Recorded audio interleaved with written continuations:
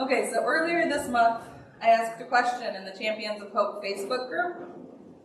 As a Holiness denomination, we often focus on what holiness looks like for an individual. Yet, God is three persons in one entity, all equal, but with different aspects.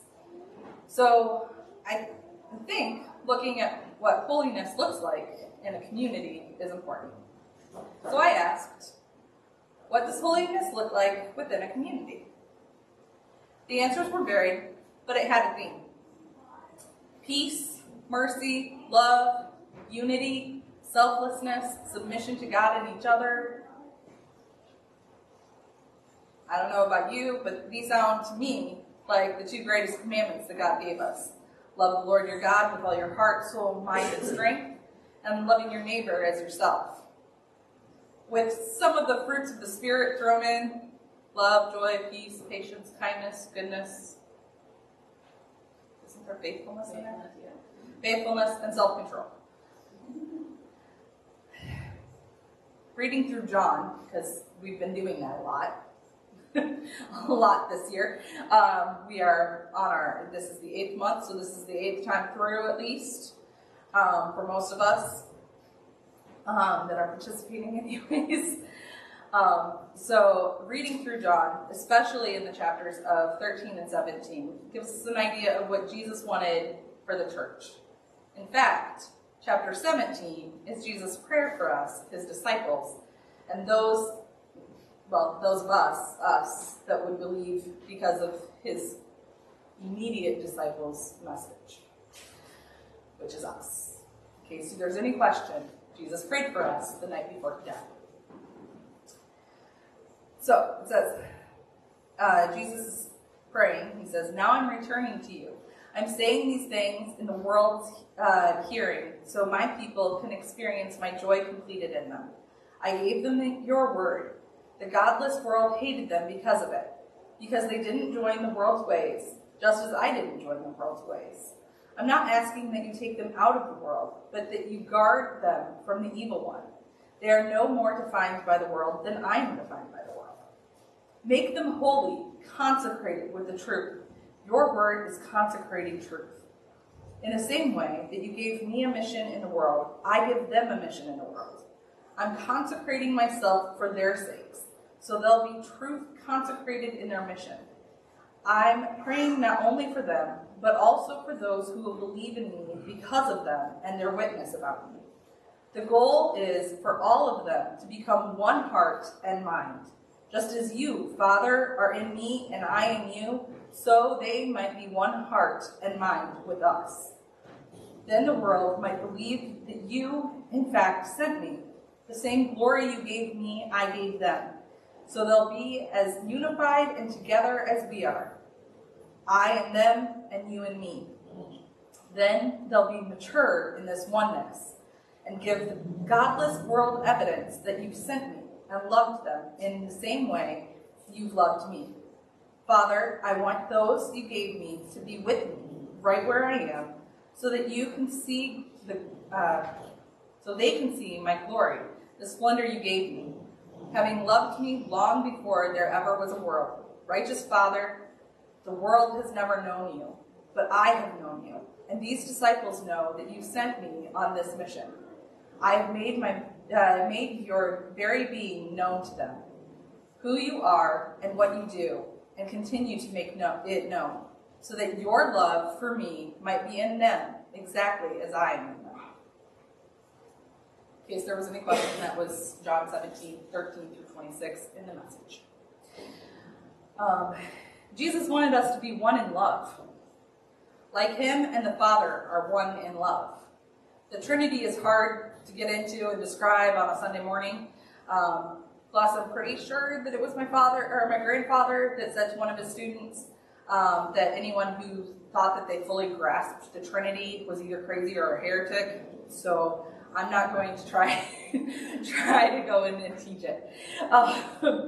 But they are one in community with each other, and they have been since the beginning of creation, and they continue to be one in community now. Even more so, and Pastor Mike preached about it, shortly before he left and moved to Indiana.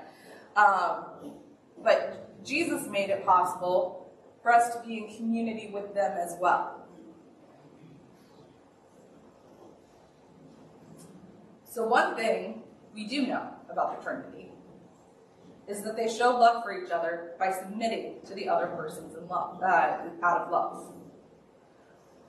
And Jesus says, and this is in John 14, "If you love me, you will obey my commandments. Then I will ask the Father, and he will give you another advocate to be with you forever. You will know at that time that I am in my Father, and you are in me, and I am in you. The person who has my commandments and obeys them is the one who loves me. The one who loves me will be loved by my Father, and I will love him and will reveal myself to him." Jesus replied, "If anyone loves me, he will obey my word, and my Father will love him, and he will come to him and take up residence with him. The person who does not love me does not obey my words, and the word you hear is not mine, but the Father's who sent me. But the Advocate, the Holy Spirit, whom the Father will send in my name, will teach you everything and will cause you to remember everything I said to you." So what was the command? For if we love Jesus, we'll follow his commandments. What were his commands? In John 13, he says, "I give you a new commandment, to love one another. Just as I have loved you, you also are to love one another. Everyone will know by this that you are my disciples, if you have loved one another." And in John 15, he says, "Just as the Father has loved me, I have also loved you, remaining in my love. If you obey my commandments, you will remain in my love, just as I have obeyed my Father's commandments and remain in his love. I have told you these things so that my joy may be in you, and your joy may be complete. My commandment is this, to love one another, just as I have loved you. No one has greater love than this, that one lays down his life for his friends. You are my friends if you do what I command you. And then, this I command you, to love one another." So this is an interactive part. What does it mean to love one another the way Christ loves us? Huh? Laying down your life? But what does that look like if we're not actually dying for them? You're giving of your time and your resources. Giving of your time and resources? Freely. Freely. Okay.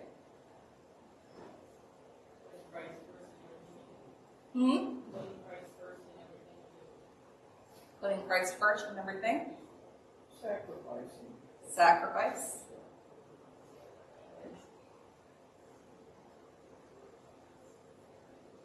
So love is considering others first. We're going to discuss that. Love looks for the best. Love shows respect. Love seeks unity.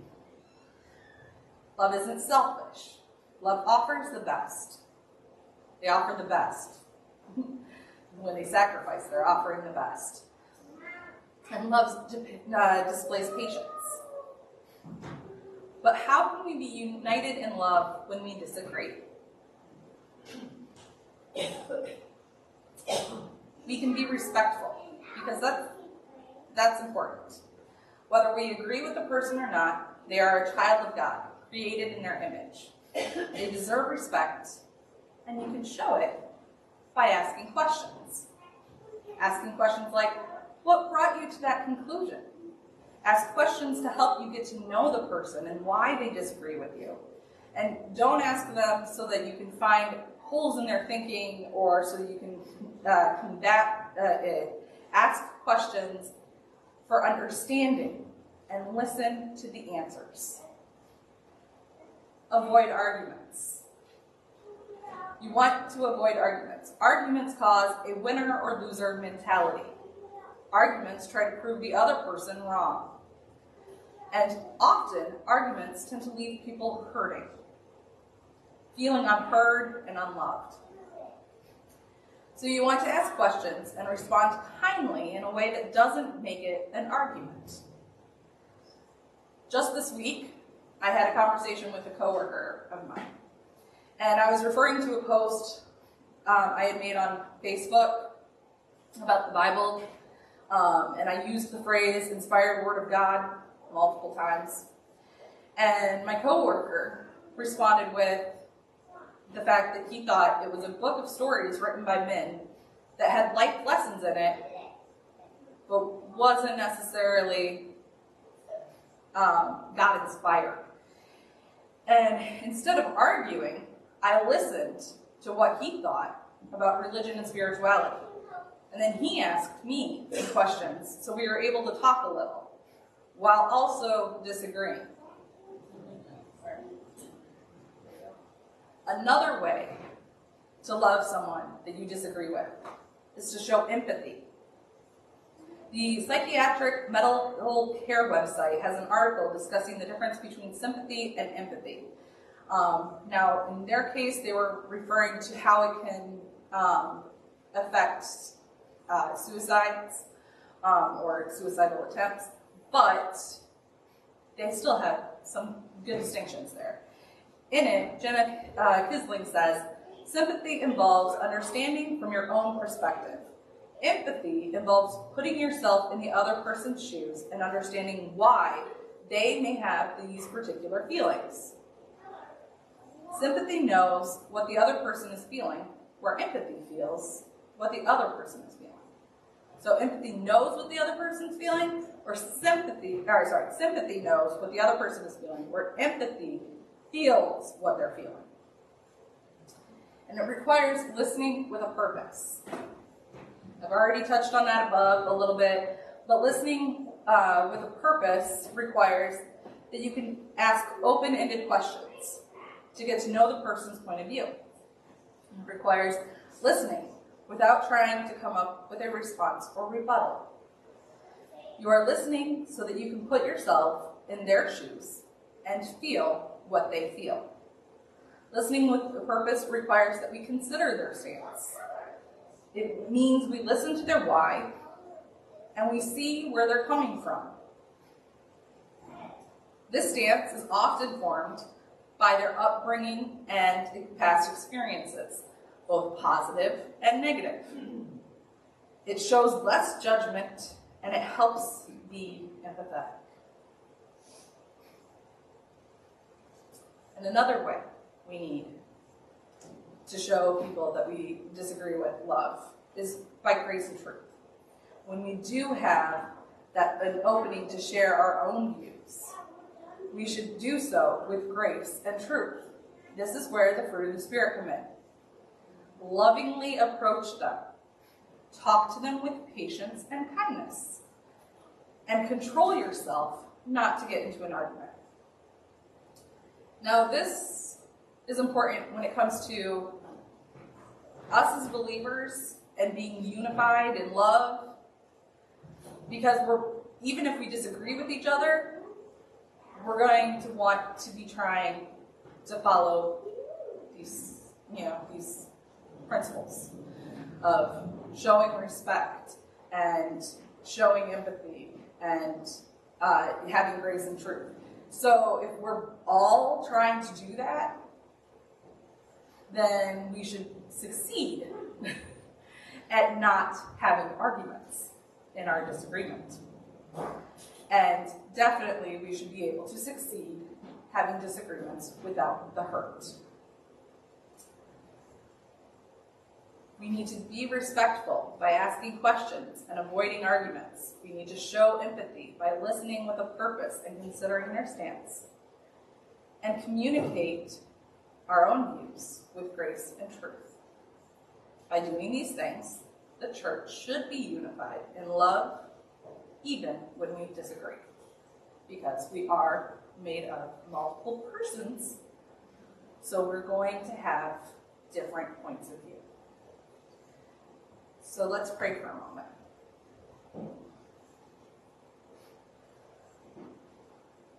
Lord, we want to be the shining light that you meant for the church to be.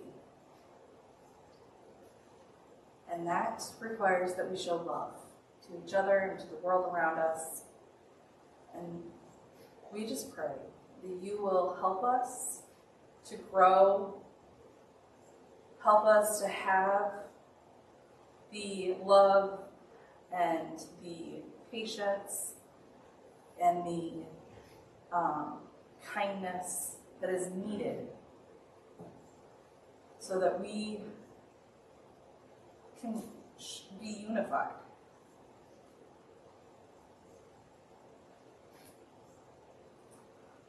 Lord, we just want to be more like you. We want our relationships with each other to look more and more like your relationship with each other.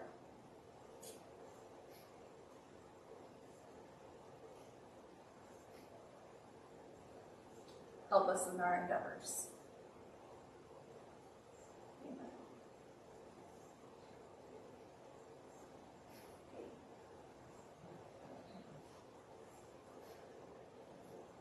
You go eat.